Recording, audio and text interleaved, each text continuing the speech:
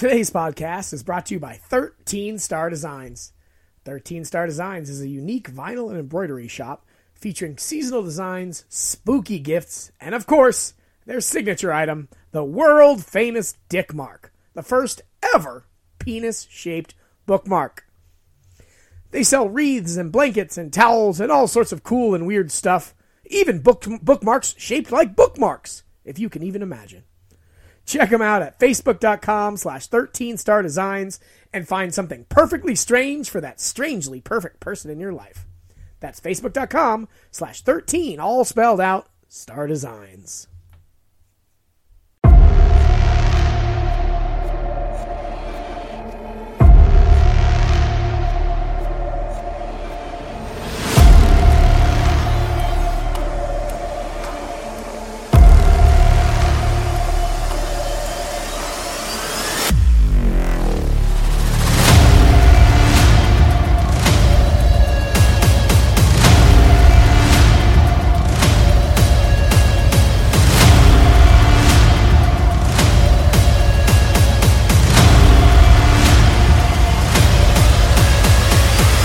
Hi, everybody. I'm Josh. And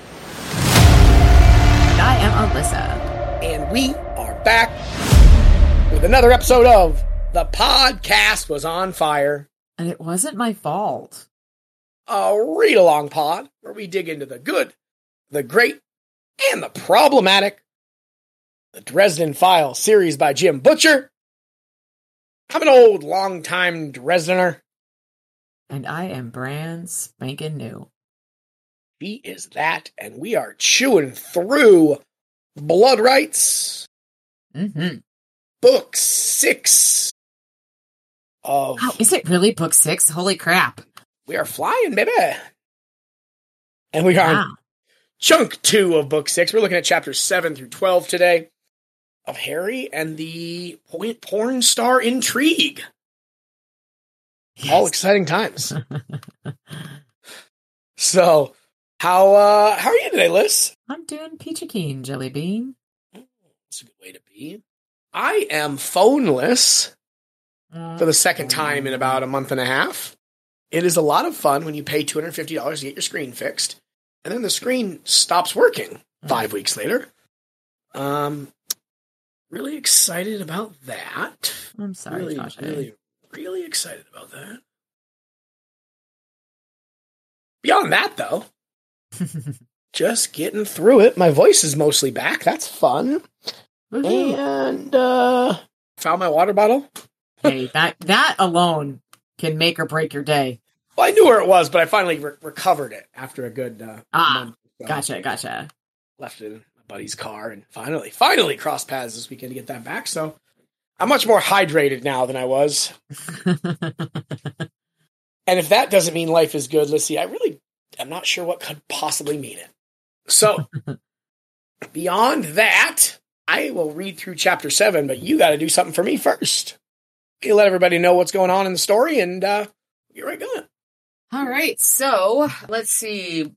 Harry saved a bunch of temple dogs. One was a stowaway. We found out the Black Court is in town, and Thomas introduced him to a movie producer who turns out to be a porn producer. And got him a job as a PA because he believes he's cursed with the evil eye. So Harry shows up to the set on day 1, and a couple of interesting things in this opening section here. Chicago is a town like every other, where the cheap business parks are in the suburbs nowadays. Also, I didn't know Second City was a nickname for Chicago. Yeah. Well,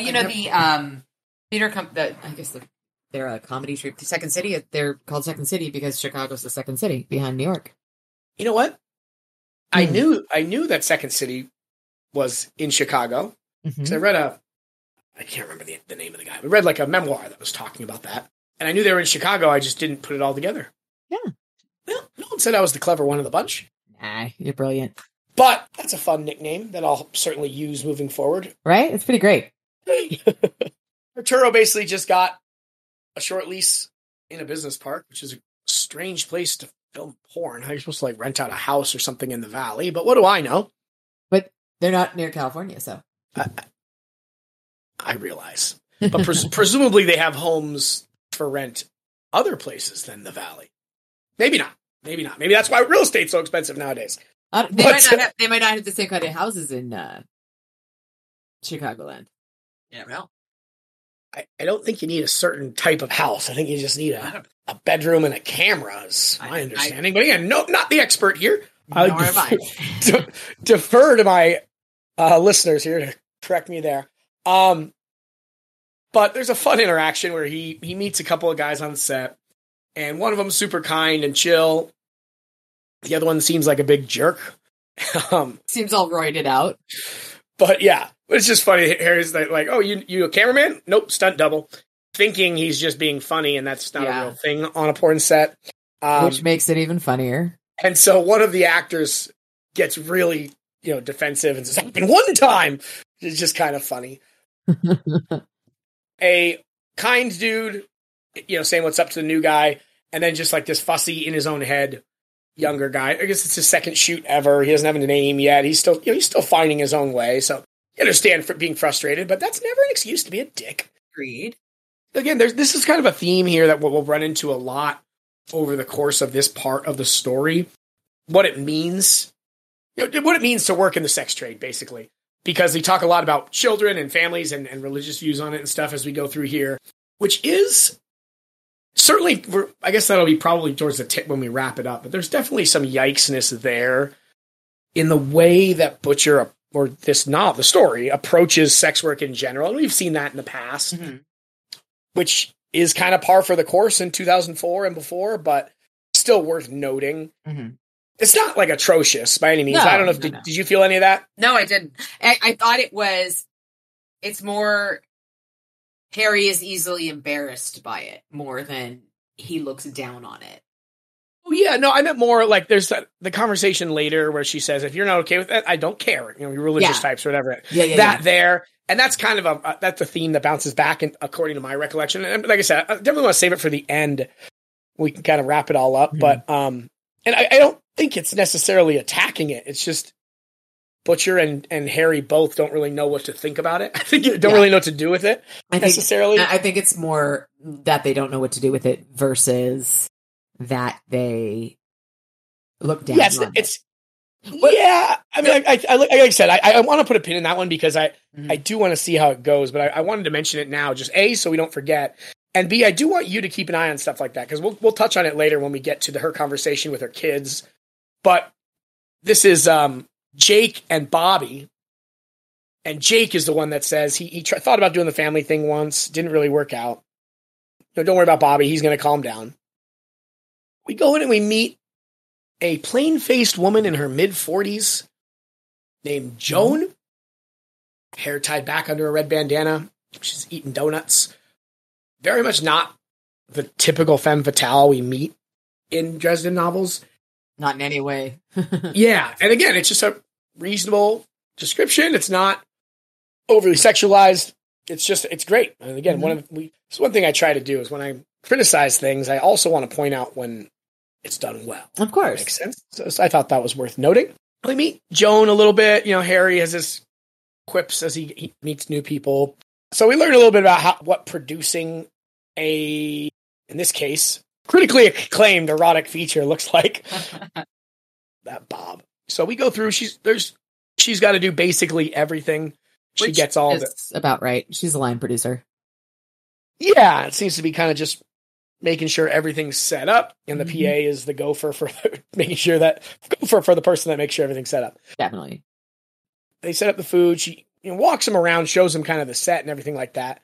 Talks about all the wiring problems they've had. She says she's a little bit of an engineer, a plumber, power, lighting. You basically have to be, like you're just saying, right? Basically kind of a Jill of all trades in this case.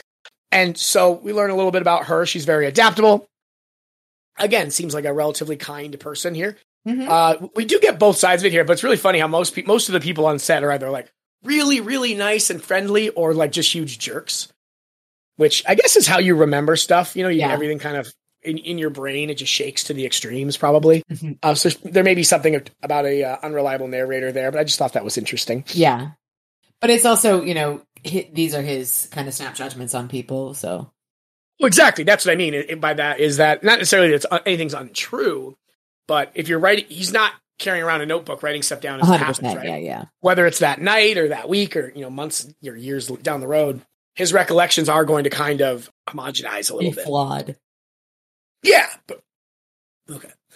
Yeah. So they go through, they put the cameras together, and kind of more in-universe evidence that Harry is definitely neuroatypical. He really likes the clicking things together and taping them up, just kind of the orderly fashion there, which is fine and but I good. like the throwback to the farm. Yeah, he mentioned the last time he likened it to working on the farm in Hog Hollow, Missouri, which is just a fun place to talk about. Mm-hmm. It's interesting that since they're not on, he's not worried about any of the damage to him. Not notable necessarily, though I noted it.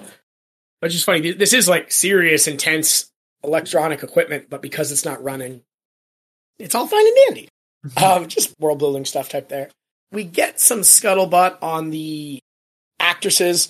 We learn about Trisha Scrump, who's another one of Arturo's ex-wives. Which is spectacular. Now she's calling herself Trixie Vixen, which I like. Mm-hmm. And here we learn a little bit more through this discussion of Trixie Vixen, nay, Trisha Scrump. She is like Arturo, and like most of the cast and crew, they were working for a company called Silverlight, and Arturo somehow worked it in his breakaway that he was able to hire Silverlight personnel for a certain amount of time. And so this kind of gives us a little bit more understanding of the intrigue here. Mm-hmm. There's a lot of money involved and potentially a reputational hit to Silverlight. So certainly adds a little bit to maybe some potential motive situations. Mm-hmm. And you'd think after being a wizard for so long, he'd be better at not lying in general, but lying at the like, oh, hey, I have a plate in my head so that you can't, yeah. I don't know, you think you'd have like something pretty set that you're really... Oh, so bad. But so he lies and says he has a plate in his head so he can't be there when they turn on everything, which makes sense for us knowing that. It's just funny that like he hasn't bothered to have a compelling story put together, or at least like confidently telling this story. Maybe this is a good story. I don't know. But it's just clearly she doesn't believe him. And she's like, how did you get this job? And luckily, before he has to answer, we feel the entropy curse activating and rushing through the building. So the two boys that we met in the parking lot, Jake and Bobby, as well as two actresses that we haven't met yet, Emma and Giselle, are the only other people in the building. And so Harry, very forcefully, as really the only way to act in an emergency, and he says, they're in danger, show me where, now. He says, my tone might have alarmed her, but her expression became more worried than frightened. So that he needed to get her to listen. She listened. She shows Harry to the dressing room. And he says, get back. He's about to hop in. And I hadn't yet touched the doorknob when a woman began to scream. Mm-hmm. He opens the door, and it's a big room that is apparently a dressing room. And he runs through the room into the bathroom. The shower is running. Its glass door broken into jagged teeth. The floor was covered in more broken glass. A little water and a lot of blood. Two rigid, motionless bodies lay on the floor. My instincts screamed a warning, and just before I stepped into the pool of blood-stained water, I threw myself into a jump. My shins hit heavily on the counter of the sink, and I started to fall. I grabbed onto the faucet and hauled myself up. Sparks leapt up in the back corner of the room. A heavy, high-voltage light fixture had broken loose from the ceiling and fallen, hauling exposed wiring to lie in the thin sheet of scarlet liquid on the floor. So basically, these folks are getting electrocuted. And douchebag Bobby, what's happening? Hey, prick, what do you think you're doing? And Harry uses his raw will to get the power out, and the lights went out in the whole damn building. Whoops. But Jake and Giselle are on the ground, and Harry tells Joan to call 911 and bring back all the ice you can find. We learn that Giselle must have slipped in the shower and sliced her neck open. So Jake and Harry do a little bit of first aid action. They start CPR, and then I really like this description of CPR. Mm-hmm. As I was just going to talk about that. Okay, no, I'll wait on it, but it is not an easy. There's a lot of carry on. You go ahead, and then when you bring it up, I'll. Okay. And so when Harry talks about doing CPR, he says, I tilted the girl's head back and made sure her mouth was clear. Airway. I sealed my mouth to hers and blew in hard. Then I drew back and put the heels of my hands near her sternum. I wasn't sure how hard to push. The practice dummy in the CPR class didn't have ribs to break. I guessed and hoped I got it right. 5 more pushes, then another breath. 5 more, then another breath. The blue light from my amulet bobbed and waved about, making shadows lurch and shift. For the record, CPR is hard to do for very long. I made it for maybe 6 or 7 minutes and was getting too dizzy to see when Jake told me to switch off with him. And one of the things that they actually train you is you don't do CPR for more than 1 or 2 minutes. So 6 or 7, he is powering through. That's exhausting. Yeah. Like, holy crap.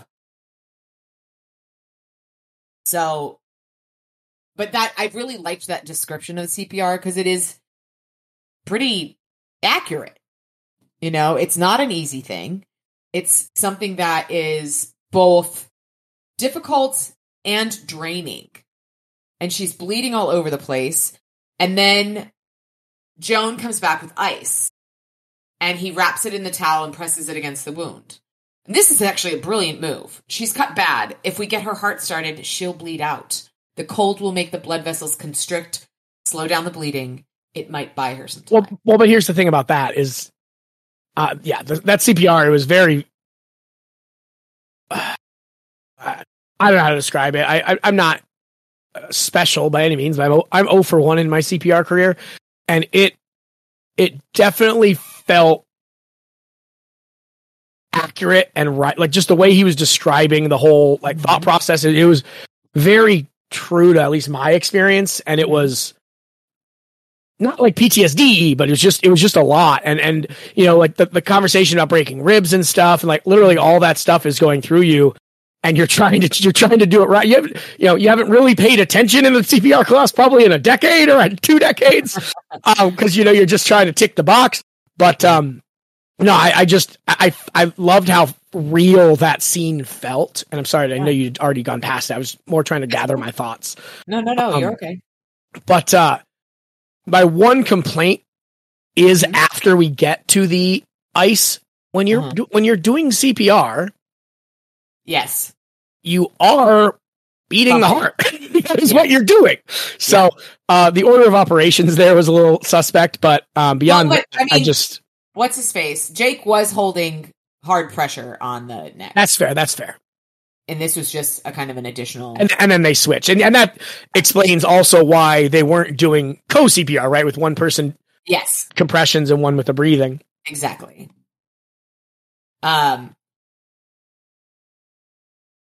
So paramedics arrive, and Bobby says that they're jinxed. The whole shoot is jinxed. We're screwed. Frickin' Bobby. He's an idiot. Also not always wrong. No, but he's still an idiot. Because Joan installed the water heater, and Harry finds burns on this poor girl's face, not from the electricity. And so, Bobby, know when to shut the fuck up, you know? And then the paramedics arrive and take over, and Jake tells Harry, "Thought I felt her breathe. God, this is really terrible. What are the odds of all of that happening, you know?" Yeah. And then Harry reaches out kind of his feelers and doesn't feel anything in the room. And that very much is indicative, as we are aware, of the entropy curse. And what do you mean by that? Where, as in the curse is gone now, or that the negative energy comes in. He felt it swoop by him. It does its thing, and then it dissipates. Yeah, no, for sure. Yeah, and that's kind of because that's what we learned about when the entropy curse got him last time. And so Jake, this is just an entertaining interaction. Joan's telling Jake he needs to go to the hospital. And he's like, no, I'm fine. He was just electrocuted, by the way. Guffy, get your Bowflexed ass into that ambulance. Though I apparently see the same stylist as Einstein, The Bride of Frankenstein, and Don King, I feel fine. So Joan drives him to the hospital, and she says, Harry, be back here by 3, all right? Why? To start shooting. Shooting, Jake blurted. After that, the show must go on. Everyone out so I can lock up. Guffy, get into my car and don't argue with me. Arturo's meeting us at the hospital. And Joan sighed. Maybe we are jinxed. It's like someone said Macbeth. What are the odds? Jake agreed. Bubble, bubble, toil and trouble, fire burn and cauldron bubble. I didn't say anything to them, but I was pretty sure things would get worse before they got better. A whole lot worse. And for anybody who's not aware, Macbeth is, you're not supposed to say Macbeth in a theater. It's bad luck. In theater circles, it's referred to as the Scottish play because it's supposed to jinx your production.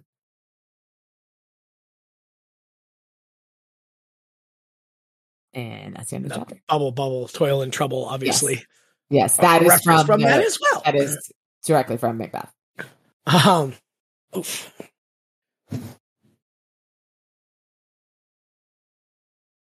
I do like, he must do pretty extensive research on some of these things. I mean, every novelist does, presumably. I don't know. I've never written a book. I got some ideas kicking around.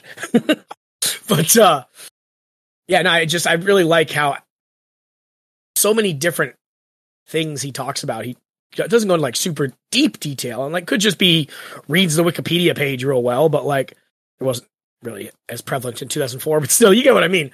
But it's the accuracy's good and understanding just those little things, like, oh man, it's like someone said Macbeth, I don't know, just I like the little stuff. It's the details, but we discussed this about how he's great with the details. Mm-hmm. And this interaction with Emma is another great with the details. So he goes out and basically he realizes now he's got a window of time that he can do some investigating while we wait for the shoot to start back up. So he's going to go talk to Emma and see what Emma's got cooking. And the juxtaposition of this description of an attractive woman and a non-attractive woman that we saw with Joan versus Emma, she was actually very pretty. She had the kind of beauty that seemed to convey a sense of personal warmth, of kindness, a face best suited to smiling. Her eyes were shamrock green, her skin pale, her hair long and red, highlighted with streaks of sunny gold. She wore jeans with a black sweater and made them both look inviting, but she wasn't smiling. Like, I don't know. It's like, it's not, in and of itself, it's not bad. It's just... Stylistically, it doesn't match necessarily the rest of how he writes. Yeah, it's just... It pops. It's odd. And I... going back to the conversations we've had with a lot of the listeners, and you yourself, of course, of the ogre. Who is our ogre? Or the troll? The troll. Yeah, I know who you're talking about. I don't remember his name, though. Of our changeling come troll back in Summer Night, when I thought he really wasn't going to help Meryl because there we go. She wasn't attractive. Mm-hmm. And there's nothing directly in the text that says that. Mm-hmm. right? But it's the way he reacts to pretty people versus how he reacts to less attractive people is why I thought that. And again, I got there were some very compelling arguments about how difficult the situation was and how loaded his plate was and how they had just attacked him, right? So I totally get all of that, and I don't think any of you guys are wrong for suggesting that. Like I said, my textual evidence is really just the comparison in how he treats other people. And that's why I brought, again, it is yikesy to me because Joan doesn't get this long, flowery paragraph. And it's, in and of itself, it's not bad to give people long, flowery paragraphs. But when you're only doing it to pretty people and you kind of like shit on the less attractive people, I think that's notable, personally. Yeah, no, that makes sense. Yeah, I'm wrong. You guys have listened to me for 6 months. You know I'm wrong plenty. I'm okay. I'm okay with that. But that's kind of what that paragraph made me feel. If that makes sense. Interesting. We get someone else talking positively of Arturo. He seems to just be a genuinely good dude. Mm-hmm. She calls him a softie, and basically it's because Harry said she asked why Harry's here, and he said, "Well, a friend introduced me to Arturo, told him I needed a job," and it's like, yeah, of course that fits. That's Arturo for you, Touch on the scarring that's going to happen to Giselle. A lot of people mention Giselle's scars. Yeah, which don't even exist yet because she's still dying. She could still die. It's just an interesting focus. When you're doing CPR on someone for 6 or 7 minutes, they don't often come back. Right. And mercifully, it seems like she will, but the scars come up again. And that's kind of fits into that conversation I had earlier about like not really knowing how to talk about how great he was at all the things he could research. It's probably best that he didn't go spend a lot of time researching sex work, but imagine Daniel Day-Lewis. If he was a novelist, he would spend 10 years as a PA on porn sets just for this novel. 100%. And then kind of out of nowhere, because Harry says it could have been worse, referring to the scars, clearly meaning she could have died. Or at least that's how I took it. That's how I took it as well. well. I do give Harry the benefit of the doubt on this one. And then she gets all uppity about, you don't approve of her profession? Like, what? I didn't say that. Seriously. She basically just goes on to talk about hypocritical bastards who pass judgment on her line of work and stuff like that. And, she's just sick of people telling me how bad my work is for me, how it corrupts my soul, that I should abandon it, and give my life to God. And he says, you're not going to believe me, but I know exactly what you mean. I really like that. Yeah. And her response is great too. You're right. I don't believe you. And here's where I referenced this conversation earlier where Emma's phone rings and it's very clearly her daughter or her child asking for an extra cookie. It's like, no, if Gracie says you get one cookie, you only get one. She's the boss. And we learn a little bit. Like that, yeah, she's got 2 kids. Their grandma's with them. And he says, I never really thought about actresses with children. Not many do. And then does their father mind your career? Her eyes flashed hotly because of course they do. Whether or not he's involved, that's a strange question to ask someone. Definitely one of those Nunya situations. Business. But we learned that the father's not involved with them or with her. What I liked about Emma is we've discussed this in the past about I don't even know if she's going to be a main character, but like the idea of the secondary characters and have such development and have so much depth. And I really like how we know nothing about Emma, but we know that she's a mom. We know that she's a single mom and that her mom helps take care of her kids. And we see a little bit about her in that she hears shit for the job that she does. And I think that's again, this is just this development of this character, much like the church mice. Yeah. All of the information we got. I really, really like those small interactions that give you a whole lot of character. I really, really do like it. I think it's great. There's a YouTube channel I really like, and it was based on, there's another one that's called Cinema Sins, which is basically everything bad about movies, and it goes through and shows, breaks them down. And this guy's take on that was, well, I love movies, so let's do cinema wins. So it's actually a pretty big channel on the dude's. I love his angle. It's just a very positive, like, you can think things aren't great, but still enjoy them. And this is what I like. And so he was going through, and I was watching an older one where he was talking about one of the prequels, Star Wars Episode 3. Mm-hmm. And there's just the one immediately after when Padme tells Anakin she's pregnant. And his face goes through like 714 different emotions in a row. And just like such great, you learn so much about those characters and their relationship, literally without words, but just like, and it was just so real. And you can, like, that's something that it works really well in that one shot, but it just something that Butcher's so good at is you can get these little tidbits, this tiny slice of someone's life, and you learn so much about them. I mean, what was the Francisca Garcia, right? Like, she was in one scene and she died. She had like 3 lines, I was just like, I know her whole life story and I miss that gal. Yeah. And that's just like such a talented storyteller. It is really cool, how much we get on Emma here, for sure, like you're saying. I really like it. I really appreciate how he creates these characters, even these, secondary type characters. Mm-hmm. And that was what I was thinking when I was listening to this part of this book, where it was just like, I really appreciate that. And I know we've talked about how much we appreciate this a million times, but this very much is kind of to reiterate that, where this is cool. Sorry, I went on a tangent. No, that's great. So we get a little bit more kind of lore here about the Malocchio, which is the evil eye, entropy curse that we're discussing here. Mm-hmm. And just because he feels a buildup in energy doesn't necessarily mean it was the curse, right? Like, again, he uses the cubs. We got world building with the cubs. I love that. But sometimes it's positive, like at a baseball game, right? Something like that. Sometimes it's, there's tragic events, and just basically people's emotions and feelings matter, right? We've seen that in this universe. That is really the only difference between Harry's universe and ours, is that your will has power. Like your will has things connect, a direct result connected to it.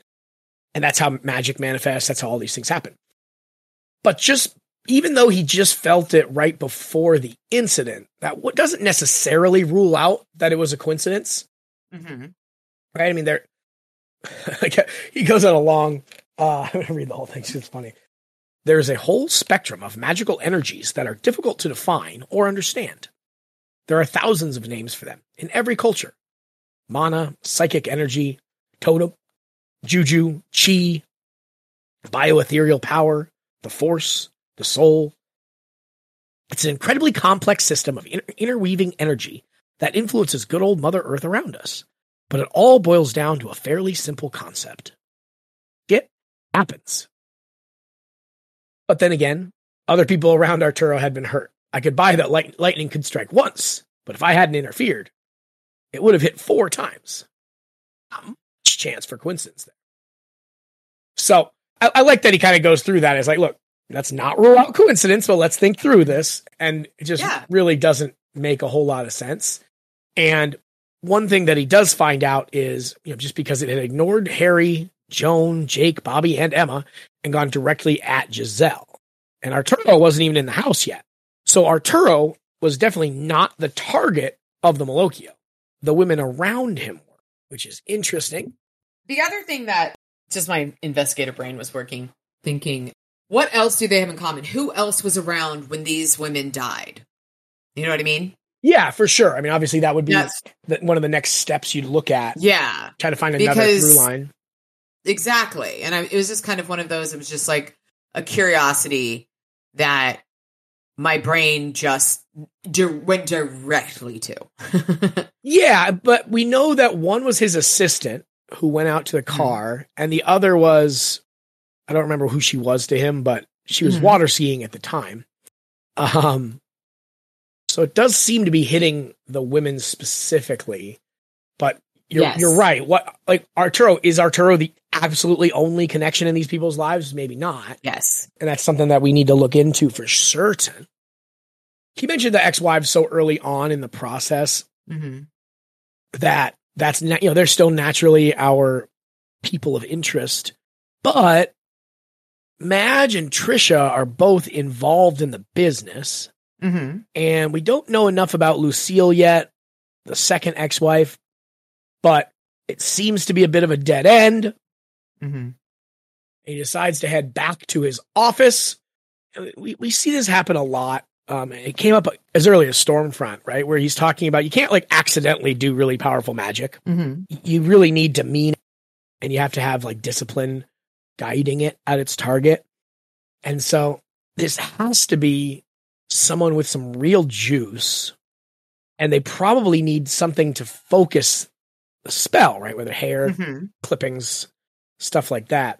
So it's probably not someone on a whim, which, I mean, most murders, you wouldn't automatically expect that, right? But yeah, this is like someone methodical. It's a serial killer at this point, right? So they have all levels of crazy. We need to get, hello, my name is, fuck's his name? Inigo Montoya. We need to get Inigo Montoya on the case. But vengeance is good for some of that explosive power, but I like how he breaks it down to it's probably greed. It's a nice, in his line, that's a nice sterile motivation. If the money is right, you don't even need to know someone to take advantage of them. You don't have to hate them or love them or be related. You don't even have to know who they are. You just have to want money more than you want them to keep on breathing, which is a very accurate description of greed, right? Like, yeah. But who would gain? We find out he thinks maybe Silverlight Studios. We don't really know anyone there yet. It's a good place to get started, and we'll kind of see where we go.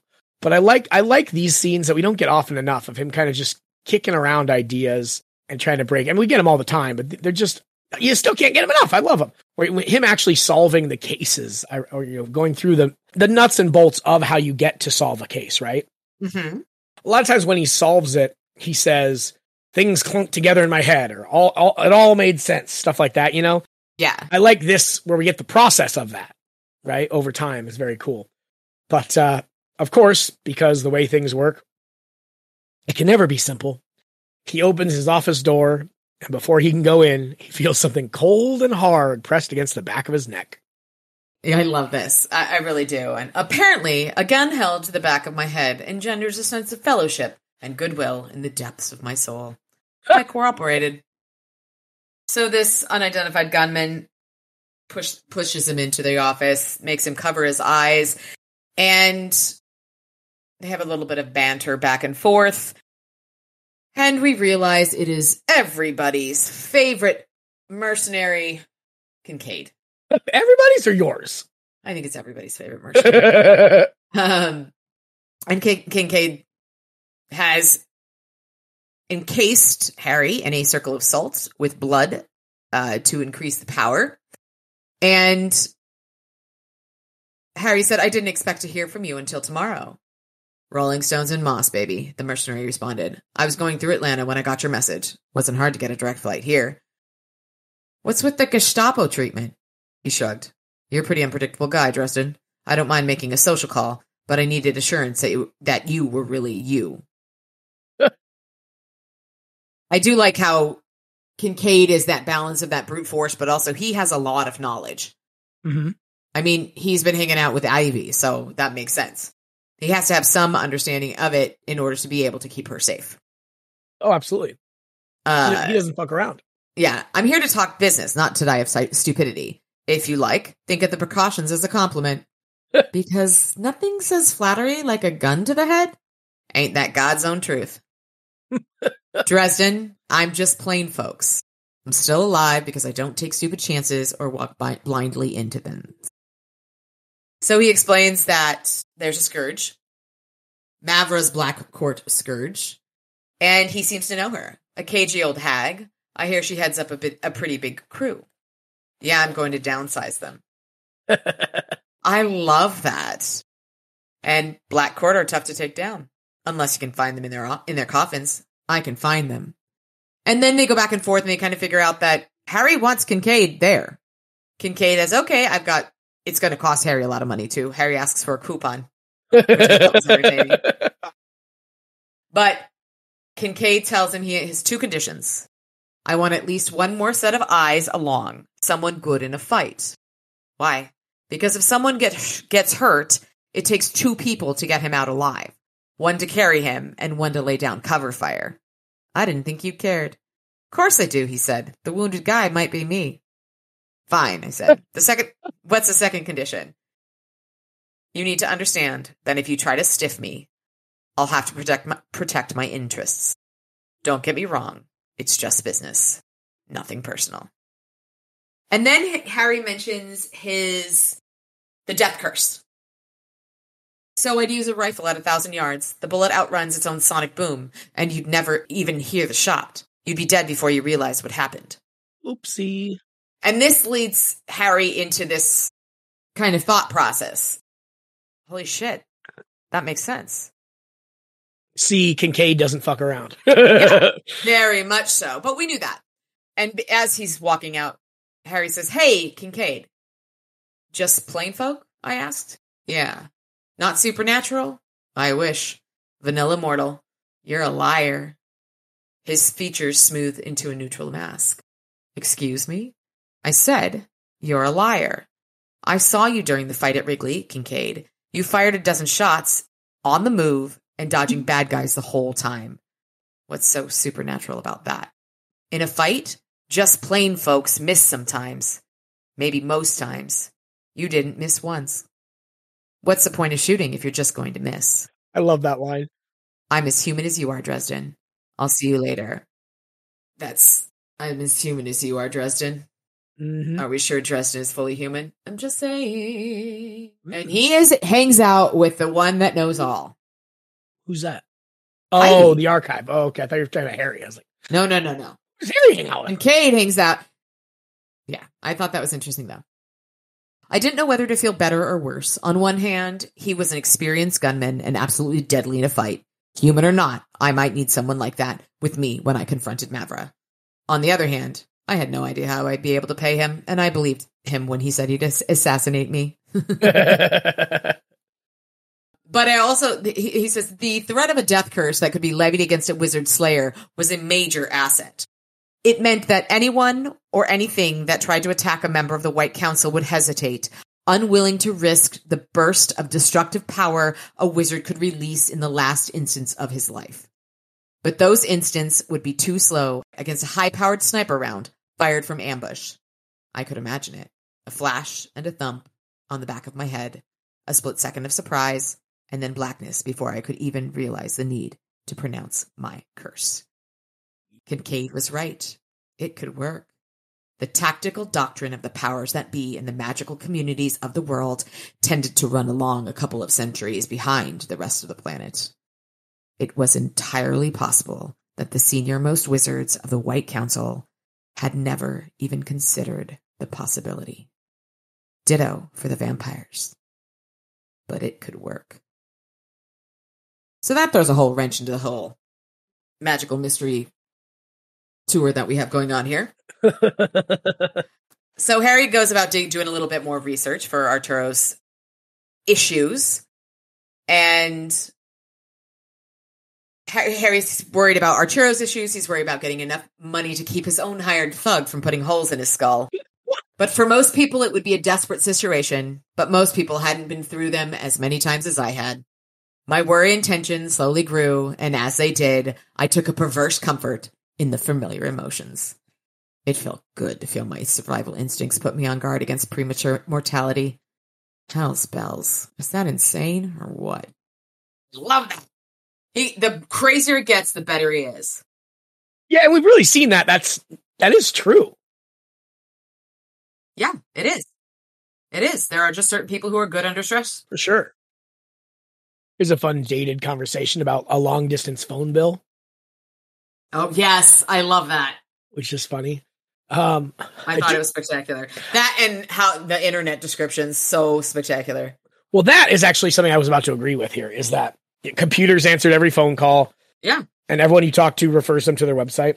100%. It's like, God damn it. The phone trees. Yes. Drive me absolutely insane. Mm-hmm.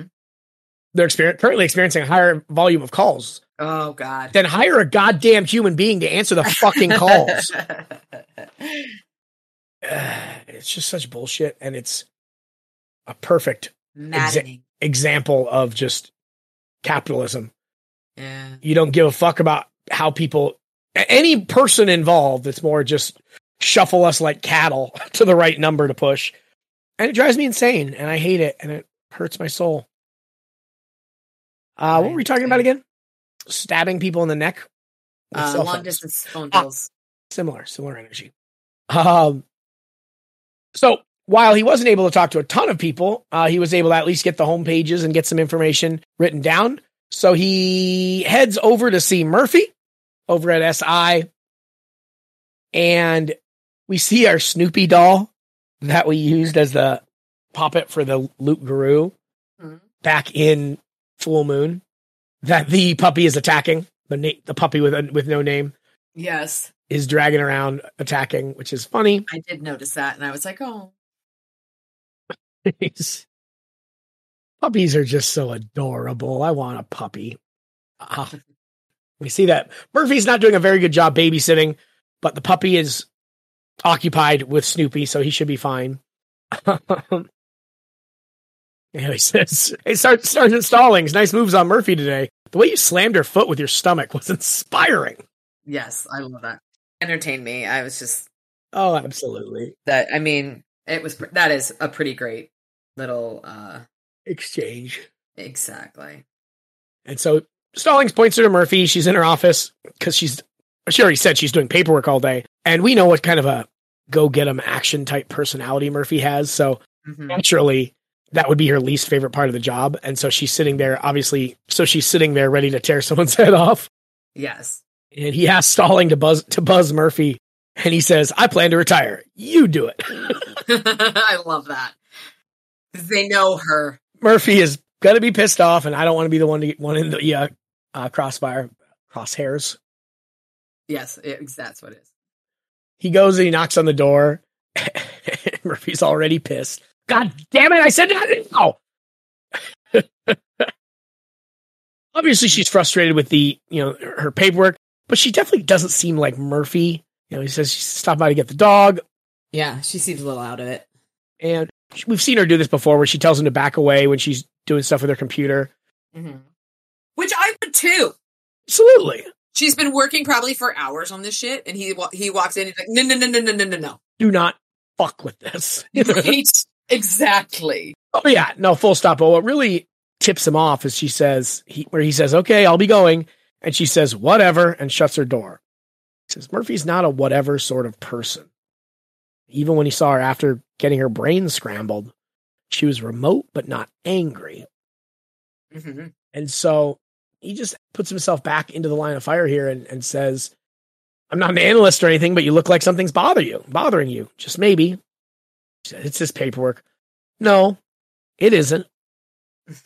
She said, "I don't want to talk about it. Maybe you need to. You're about 2 steps shy of psychotic right now." Yeah, we've talked about these interactions before, but where they really do deeply care about each other. And so, this is a good example of that for sure. Yeah. Always, "Oh, well, I'm sorry if you had a shitty day. Like, I'm sorry I left you the dog," and just added to it. And she's like, "No, he was great. Quiet as a mouse all day long. Even used the papers." So he says again, "Are you sure you don't want to talk?" And she says, "Not here. Walk with me." So I do like that. Just because it's Snickers in particular, and I know it's an ad campaign, and I'm a slave to a good ad campaign. Mm-hmm. I'm just such a sucker. but the hungry need a Snickers. Yeah, but yourself when you're hungry. Any of those, their last 5 or 7 different campaigns, but where she's having a rough day, and she doesn't say anything till she eats a Snickers. It's kind of funny to me. Yeah, I liked it. But her mom called, and her sister Lisa is engaged. Her baby sister. The bitch. What a bitch. So I have 3 older sisters, and you may think this is a ridiculous thing to say, but let me tell you, when Murphy says she did this on purpose, with the reunion this weekend, she knew exactly what she was doing. You might think, if you don't have sisters, well, that's a ridiculous thing to say, Murphy. No one would actually say that. If you do have sisters, let me tell you, I didn't bat an eye at that. She truly I didn't either. I'm not the sister who would say that either. She truly believes that her sister got engaged on purpose to fuck with her shit. To fuck with Murphy. Yeah. It is entertaining. Oh, because sisters are crazy. Either way, I just love that line. Yeah. I was like, oh no, that I absolutely can see that. Yeah, no, 100%. She probably did do it on purpose. So the fact that I can tell you, she didn't 100% not do it on purpose. Timing of when she announced it. So yeah, we just, again, get more background. She's Irish Catholic and she's been divorced twice. Which is a big deal. You know, she and her mom aren't really close right now. And she doesn't love her career. Her Mama Murphy doesn't love Karen's career. Mm-hmm. It's one of the reasons why she tries to dodge this reunion every year. I get it. He says, and if your baby sister is suddenly more like your mom than you are, what? It threatens your relationship with her? No, not like that. Not really. And sort of. It's complicated. I can see that. I mean, this is like a legit concern. I mean, this is a common trope or story beat in a lot of cop stories, right? Where they kind of, the more they see, and especially detectives, right? The more you see and the more like of the evil of the world and the gross and the terrifying, you don't want your family to be involved in that. So you pull away and you pull away and you pull away. I mean, you've seen it in dozens and dozens of movies and stories just like this.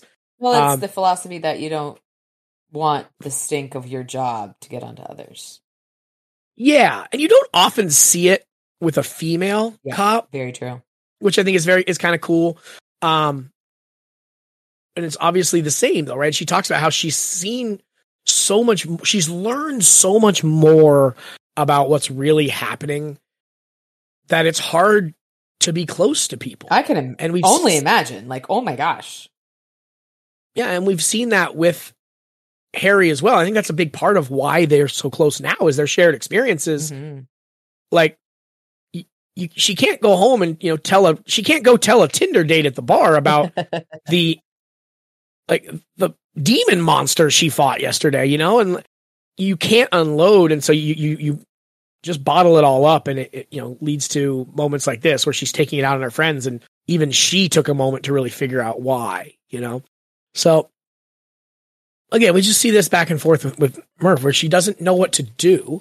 Harry's obviously not a great advice giver here, but he's what she needs now is just unload all of this. Yeah. But she doesn't know, like, if she goes to the reunion, she's going to fight with her mom and her sister, and it's going to be a whole to-do, and people are going to talk. If she doesn't go to the reunion, she's going to hurt her mom's feelings, and people are going to talk. All the cousins and uncles and all that garbage, right? So she's just in a lose-lose situation because she's chosen her career and a career that's very important to her, but it does affect her personal life.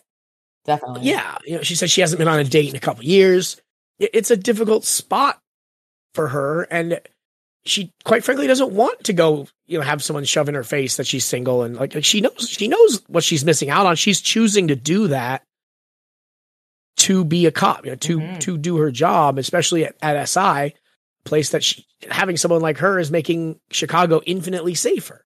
And so she knows she's doing a good thing, but it's tough to kind of always have that conversation as well. And that's a good description of it for sure. So he says, you have to talk to your mom. She says, you're probably right. So I'm not going to kill you for shoving your well-intentioned opinion down my throat in a vulnerable moment. Just this once. That's decent of you. You're a good friend. Putting up with this crap. I'll make it up to you sometime. You should say that. He asks her to hop on the internet and take a look at all the sites and info he wrote down, but he couldn't follow up on. And she says she'll take care of it. He's still looking for the vampires, but he got some backup. Ooh, a guy named Kincaid. He's tough. A wizard? No, those soldier of fortune types. Is he clean? So far as I know. What are you talking about? No, he's not clean. He's absolutely not clean. He's the guy you call when you gotta go murder some vampires, Murphy.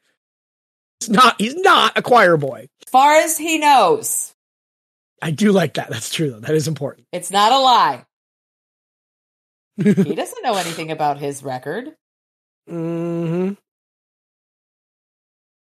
He takes the puppy and explains to him his theory about familial dementia on his way down the stairs. It's just a theory, mind you. It's support of a ton of empirical evidence. I love it. Family troubles weren't something I had.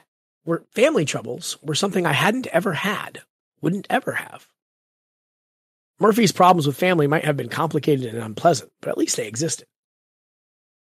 Every time I thought I'd gotten through my orphan baggage, something like this came up. Maybe I didn't want to admit how much it still hurts. Not even to myself. My theory is just a theoretical, he told the pup. Because how the hell should I know?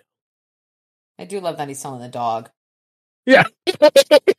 I mean, the only clever one around that'll listen. Right? It's fantastic. So he heads back to set, and because a beaten-up old rabbit had lost a game of bumper tag with a Suburban, traffic had been backed up for a mile. So he was late. A vaguely familiar girl with a clipboard met me at the door. She wasn't old enough to drink, but made up for a lack of maturity with what I could only describe as a gratuitous amount of perkiness. And she is the associate PA, Inari. And they have a little bit of banter about food and pizza, and she tells him that Arturo would like to speak to him. So he heads in to Arturo, gives her the dog to keep an eye on, and she says, "Oh, I love dogs." And she has a high-pitched voice high-pitched reaction that only a girl could have.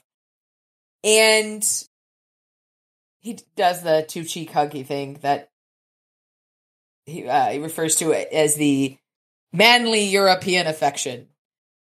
And they start discussing the evil eye. They start discussing everything that happened. Mm-hmm. And Arturo says, I can't, what do I do? I can't allow any of these people to be harmed. And they only have 2 more days left to shoot. And Harry tells him, then you should ask yourself how willing you are to let ambition get someone killed. Then weigh it against how willing you are to let someone scare you out of living your life. Or maybe lives, plural. You're right when you say you aren't choosing only for yourself. How can I make that choice? Look, Arturo, you need to decide if you are protecting these people or leading them. There's a big difference. They are adults. I am not their father, but I cannot ask them to risk themselves if they do not wish to. I will tell them they are free to leave, should they choose, with no ill will. But you will stay? He nodded firmly. Leader, then. Next thing you know, Arturo, I'll be buying you a big round table. Next thing you know, Arturo, I'll be buying you a big round table. It took him a second, but he laughed. I see. Arthur and Merlin. Your advice is good for a young man. You have good judgment. You haven't seen my car. I like how even in these serious moments, Harry is still cracking jokes. And of course, the door flew open and a living goddess of a woman stormed into the office. She was maybe 5'4" and had brilliant, lush, blonde, highlighted red hair that fell to the small of her back. She wore only high-heeled pumps and a matching dark green 2-piece set of expensive-looking designer lingerie, translucent enough to defeat the purpose of wearing clothing at all. It displayed all kinds of pleasant proportions of tanned, athletic female. And she's a bitch, and this is Trish. She's not very nice. Her name is Trixie Vixen. It's been legally changed. And she's pissed off because he's brought in another star. If you think you are going to split this feature between two stars, you are sadly mistaken. That isn't going to happen at all, but with Giselle hurt, I had to find someone else. And on such short notice. Don't patronize me. Lara is retired. Retired. This film is mine. She needs to be punched in the face.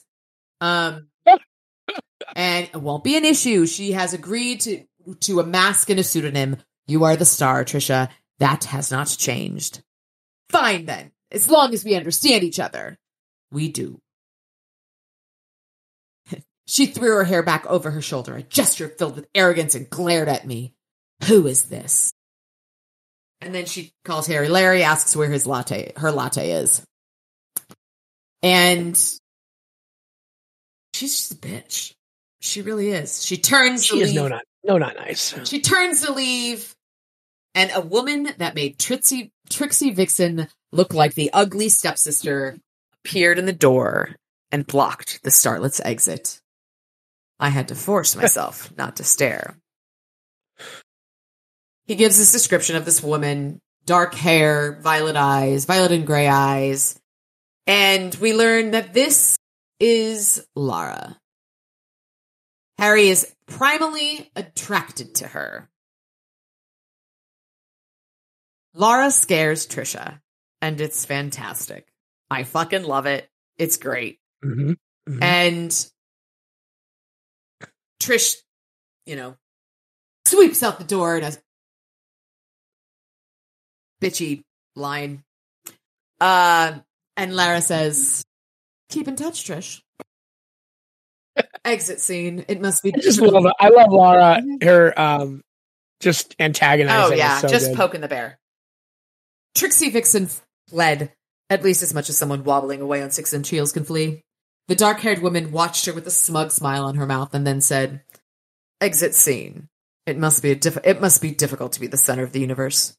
Good afternoon, Arturo. I love it. And you can tell that Lara and Arturo are good friends. And he chides her, you shouldn't tease her like that. And Harry begins putting up a barrier to shield his inappropriate thoughts. And we learn that she got brought on to help because they're good friends. And she's also checking in on Arturo because he's forgotten his high blood pressure medication. But Joan is taking care of him. And then we learn that Inara is her sister. And Lara is the creeper in this. She's old enough to perform now, if she wishes. Lara. I'm not saying she should, dear fool, only that my baby sister makes her own choices now. And then she eyes Harry. And who is this? Tall, dark, and silent. I like him already. Harry, meet Lara Romani. Harry, Lara Romani, meet Harry, our new production assistant. He just started today, so be kind to him. That shouldn't be too hard. And then she used to take him downstairs to get his medicine. And Harry says, I need to make a quick call. I'll be right behind you. The two of them left. Lara threw another look at me over her shoulder, her expression speculative. And hot. I mean, wow. If she crooked her finger, I think I would have been in danger of floating off the floor and drifting along behind her on a cloud of her perfume. Me and Pepe Le Pew. Pretty, pale, supernaturally sexy, and just a little scary. I could do the math, and I was willing to bet the Romani wasn't Lara's last name. She looked a hell of a lot more like a wraith. Son of a bitch. The White Court was here. And so she is a succubus, or she could be a succubus. I actually texted you this, but I didn't realize your phone was dead. And as I was listening to this, I was like, Lara Romani, is she a gypsy? Because Romani gypsies, they're supposed to be. Yeah, like getting called that anymore. But I'm saying that in the lore, they had mystical powers. They were psychics. They Okay. were, and that was one of those like, oh, is she a Romani? Or fortune tellers and Fortune stuff. tellers, exactly. And then he said white court, and I was like, oh, shit. I mean, she could be either. A little bit of both. So in addition to a feisty new black court partner in the war dance between the council and the vampires' courts, I also got angry, less funny movie stars, deadly curses, and a thoroughly embarrassing job as my investigative cover. Oh, and bean curd pizza, which is just wrong. What a mess. I made a mental note. The next time I saw Thomas, I was going to punch him right in the nose. I love that. I really do. It's spectacular. Absolutely. Yeah, so again, it is funny. I mean, you mentioned it. There's not as much action as you'd think in a lot of these, and that's great. I love the characters stuff. I love the detective stuff. Murphy's family crisis is amusing. Mm-hmm.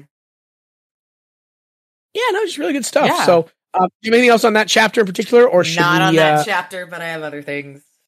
All right, well, let's hop into some analysis. In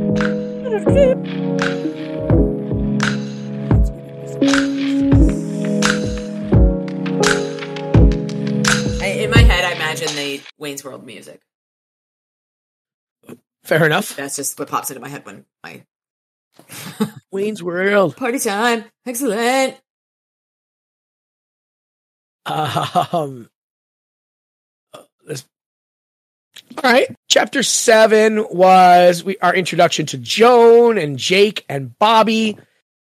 Mm-hmm. Any thoughts? Oh, yes. Any questions or lore on that section? Look, what do you got? Don't worry about Bobby. He'll come down once he figures out his stage name.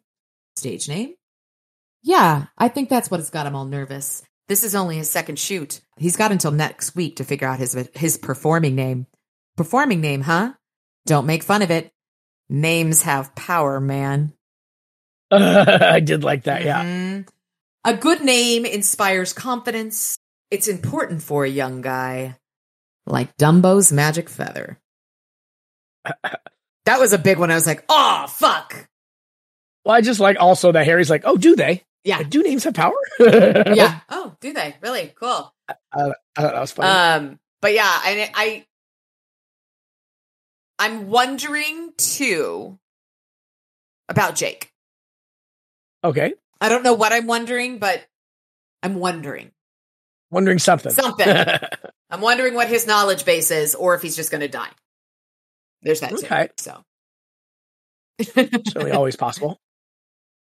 And yes, this is how my brain works on a regular basis. To everyone out there in podcast land, this is how my brain works. Fair enough. Mm-hmm. I like it. No, I'm definitely glad you caught that one because I really liked that. I thought that was fantastic. Any thoughts on Bobby or Joan? Bobby's a fucking moron. Joan kind of a douche. She's a line producer. She knows more. She knows everything is my guess. I've worked with line producers before and they always know everything. They have all the power in the universe. You don't want to piss off the line producer. But yeah. I feel like, and this is again speculation. Is he going to kill off Emma? I feel like I like Emma. Emma's a strong chick. She's got kids. Is she going to die? I don't know. Interesting. That was my what's his face moment. Oh, you're giving us all this information. You're making us like this character, giving us background. Motherfucker, is she going to die? So that was my thought process on that. Gotcha. Mm-hmm. Mm-hmm. So yeah, that's my general thought process there. And I'm also, from an investigative standpoint, my first thought was who was with each of these women when they died. I want names. Yeah, I want to learn more about that for sure. Because one of the things he says that it's easier to focus on someone when you have a body part, and the likelihood of them having a body part of each of these people, because they're not all actors. If they were all actors, you could go with makeup, you could go with costumes, but they're not all actors. Mm-hmm. There was an assistant, there was a PA, I think was the other one, but they all are connected to Arturo. But from what it sounds like, Arturo wasn't there in each incident. We know he wasn't here this morning. So is there someone else that is there that is maybe a conduit? Okay. Yeah. I'm mixing my worlds of real life, like forensic investigation, and well, no, that's one of the angles that I really like when we get these mysteries, because that's why I ask you these things. That's great. What about the next scene with the actual curse where it hits Emma, or hits Giselle rather? Any other thoughts or questions on that one? It reminded me very much of the aftermath of when they got the entropy curse, because it wasn't just a one-off. It was the glass, the light, the water. It was a multiple thing. It's a twofer. The glass didn't get her. The light will. Yeah, and the hot water. And the hot water too is why she fell into the glass, right? It's a threefer. That's right. Yeah.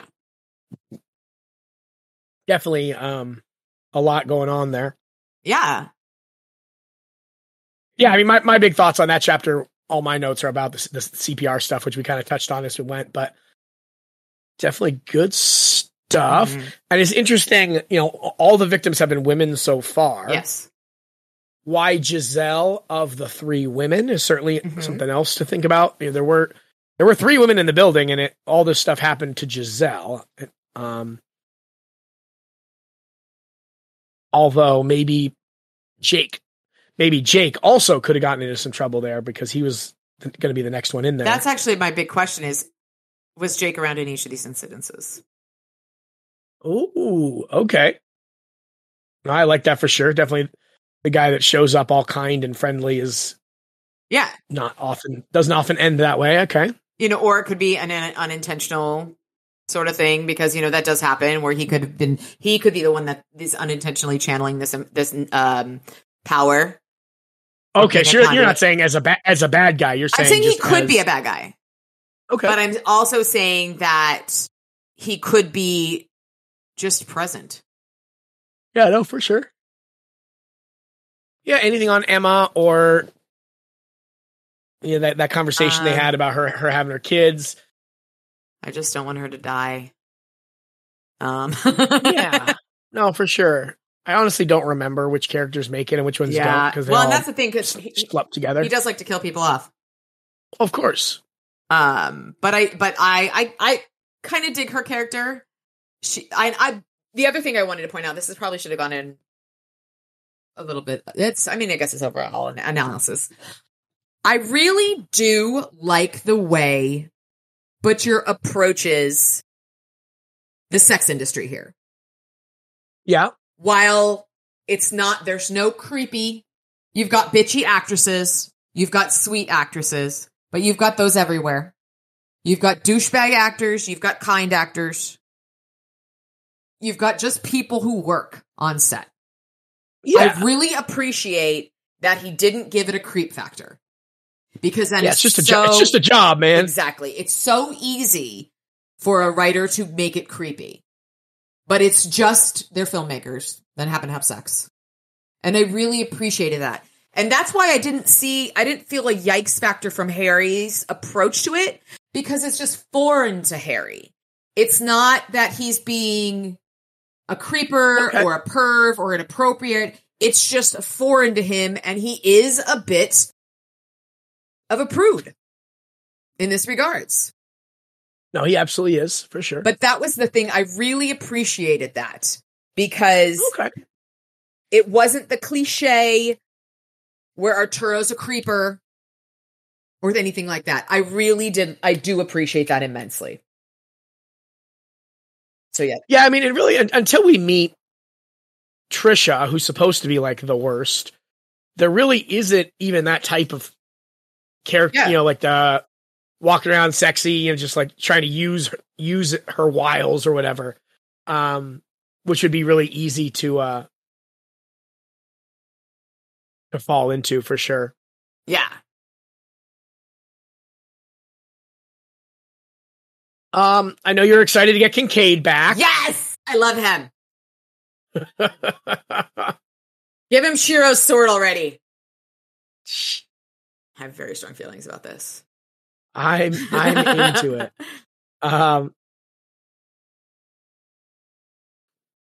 Kincaid, and then the Murphy chapter. Anything else on Murph? We kind of went through that pretty well. Through it really well. Yeah. Yikes. I really didn't feel like there were that many yikes. I think that Lana was the yikesiest about the kid. I think she was just saying she's 18 now. She's allowed to be on set. But no, that she can work. Well, understood. She's 18. She's on set. Like, you wouldn't have a... Yeah, I don't think she was saying she should. She was just saying she's 18 now. Like, tell her, you don't want her to be here, tell her not to be here. That's how I took it. Okay. But I didn't like a lot of that conversation with Emma, but specifically does their father mind your career? Like, yeah. Hey, but it could also be that it was he's trying to. He's not good at conversation, and she's just talking to her kids. He has no frame of reference for family.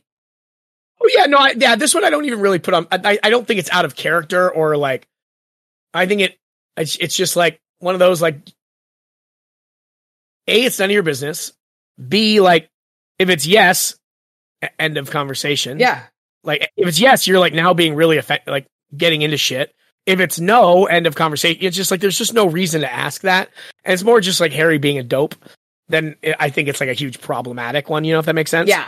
And then there's the paragraph about the women getting hurt. Yeah, but that's just call me a Neanderthal. But that's also just Harry, where we've kind of it's his accurate characterization. Yeah. It's just annoying. Like, shut up, dude. Like, but here's the thing: if you replace women with weaker people, it's fine. It's because it's gendered. It's a little like, bro. Which you get, but that's the point, right? Like he automatically puts all women into this like, weak category, which is so ridiculous. Needs to be taken care of. Because it's like, your partner is one of the strongest women. Where does this come from? You know? Yeah. So I mean, again, it's I don't think it's the end of the world. No, it's just it's like not. More of that. It's misogyny without intention. The intention behind it. It's not like he's trying to go out his way like, oh, fuck women. But like, you broke it down really well there, right? If you replace women with anything else, it becomes really clear what we're doing here. 100%. And that's why, and again, I don't feel really good about a gigantic dude beating up a 5 foot tall woman. Like, obviously, right? Like, but that's not what he's saying here. Here, it's like anything happens to a girl. That's the thing that bothers me. Because he very easily could just say, people who are weaker. I hate it when they pick on people who are weaker. Which is consistent with how much he hates bullies, right? So it actually makes sense. But he puts all women into that just weakness bucket that it just doesn't need to happen. And that's kind of really why it stands out and is worth noting. Again, is it the worst thing I've seen in a novel? No, not even in a Dresden novel. So it's okay. Yeah. It's just worth, certainly that part of our podcast has been missing paragraphs like that in the last couple of weeks. So don't want to say it's good to have you back, but it definitely is worth noting. Sort of that. What do you have on the quote of the week front? Oh, I have several. I know you're shocked. I color me bedazzled. Alrighty, let's get this going here. All right. Okay, so the first one. I mean, I'm easily entertained. You always a wise ass? No, sometimes I'm asleep. Which I love. I do. That is a very good one. Mm-hmm. And then everyone's favorite mercenary. But it's funny how spending a lifetime as a hired gun makes you a little cynical. No fucking shit, bro. I also really liked I'm as human as you are, Dresden. It's not so funny so much as telling. It's definitely intriguing. Yes. And I've got two from the scene with, actually, no, I'm just going to do this one. So I'm not going to kill you. Already said this one, but so I'm not going to kill you for shoving your well-intentioned opinion down my throat in a vulnerable moment. Just this once. And the last one was in the pizza discussion. I choose to exercise my status as an apex predator, and I laugh in the face of cholesterol. That might be one of my favorite Harry type quotes. Yeah. It's just that whole conversation. That back and forth with her was good. With Inari there was good. Where he's like, what do you want on your vegetarian pizza? Right. dead pigs and cows. What? They're vegetarian. I like that. But again, we talked about this about 1,000,006 times, that I love the interactions, the dialogue. It's really quite brilliant. Yeah, for sure. Oh, excuse me.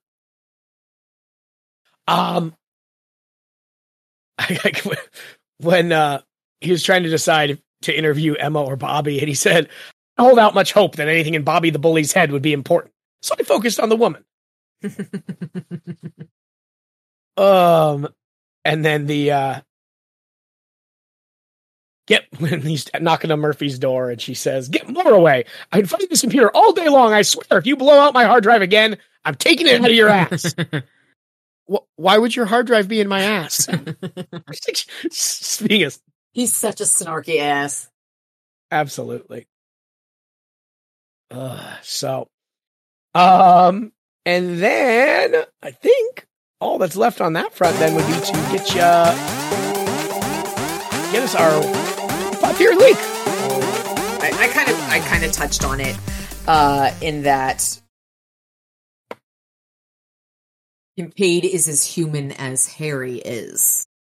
Mm-hmm. And we've already discussed that we don't think Harry is completely human, or I don't think Harry is completely human. And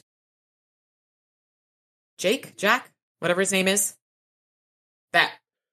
Jack Rockhart. Jake Guffey is his name. Yes. Something's going down with that.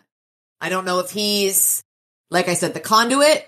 He's in on the bad guy shit, or he's not quite human, much like Lara isn't. Lara, whatever we want to call her. So yeah, those are my, hey, you know who I didn't have a crackpot theory about this week? Who's that? Mister. Mister wasn't here. And I didn't. Fair enough. But I do love Kincaid. But I really, that line was very much, I'm as human as you are. And then he did a finger gun on his way out. Yeah, no, for sure. So it was kind of like, interesting. But yeah. I definitely dig. Right. Woohoo. I think that just about takes us through it. It does. Unless you had anything else you wanted to... No, I think we got a lot in there. Oh, absolutely. Good times had by all. Good times were in fact had. So, let me see what we'll get up to next week. We're obviously going to keep going on Blood Rites. 13. Oh, shit. My book doesn't separate 18 and 19, so we'll have to go to 17. Works. Let's go to 7. Let's go to 17. Sounds good. We have a bit of action next time. Sounds like a plan.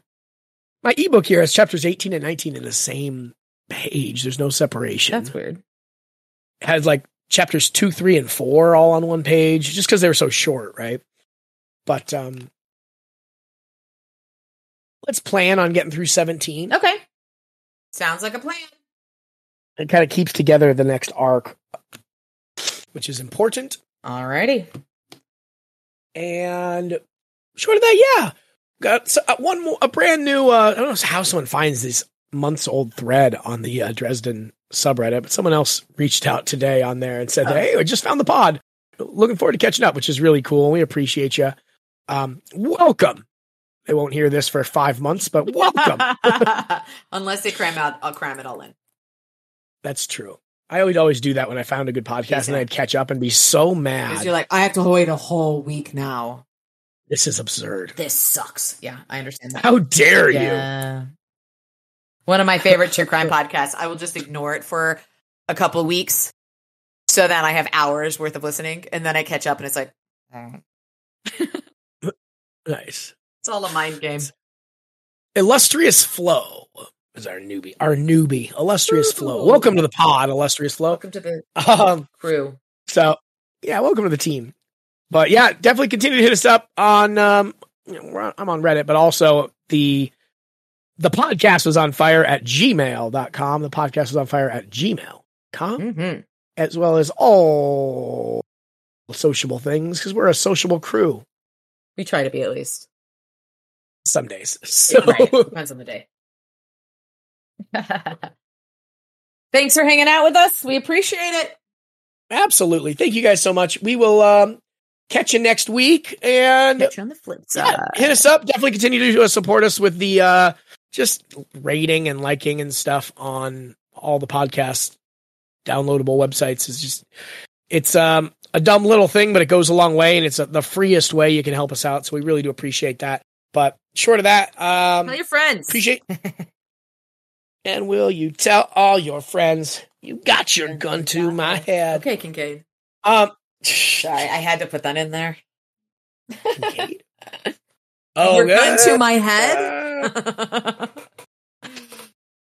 Kincaid, also a big Taking Back Sunday fan. Apparently. So, thank you guys so much. I appreciate y'all, and we look forward to seeing you next week. Hell yeah. So, I have been Josh. I am Alyssa. Podcast was on fire. It wasn't my fault. I guess music.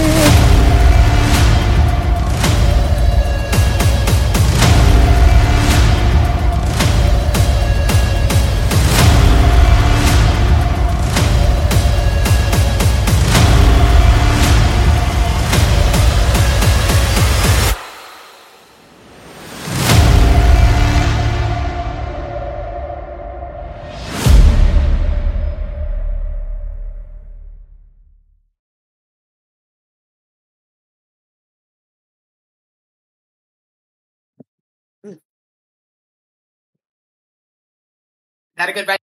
Mm-hmm. You drinking your water? Is that what that is? I was drinking my water. Good job, Joshy. Erin bought these. She does pick random pill things. Not like this isn't going in. What? This isn't going in. Well, like she's bought like a liver pills you're supposed to take, and then these are like magnesium supplements. It's like you shouldn't have to take liver pills because your liver just does its job, and if it's not doing your job, that's when you get jaundiced. Well, like I said, I don't. This isn't me, but they're sitting on my desk, and so I figured I'd take one. They're like horse pills. How funny! Oh, goodness gracious! And my liver is. Your eyes are not yellow. Your liver is fine. I didn't say I was jaundiced. I said my liver's a trooper.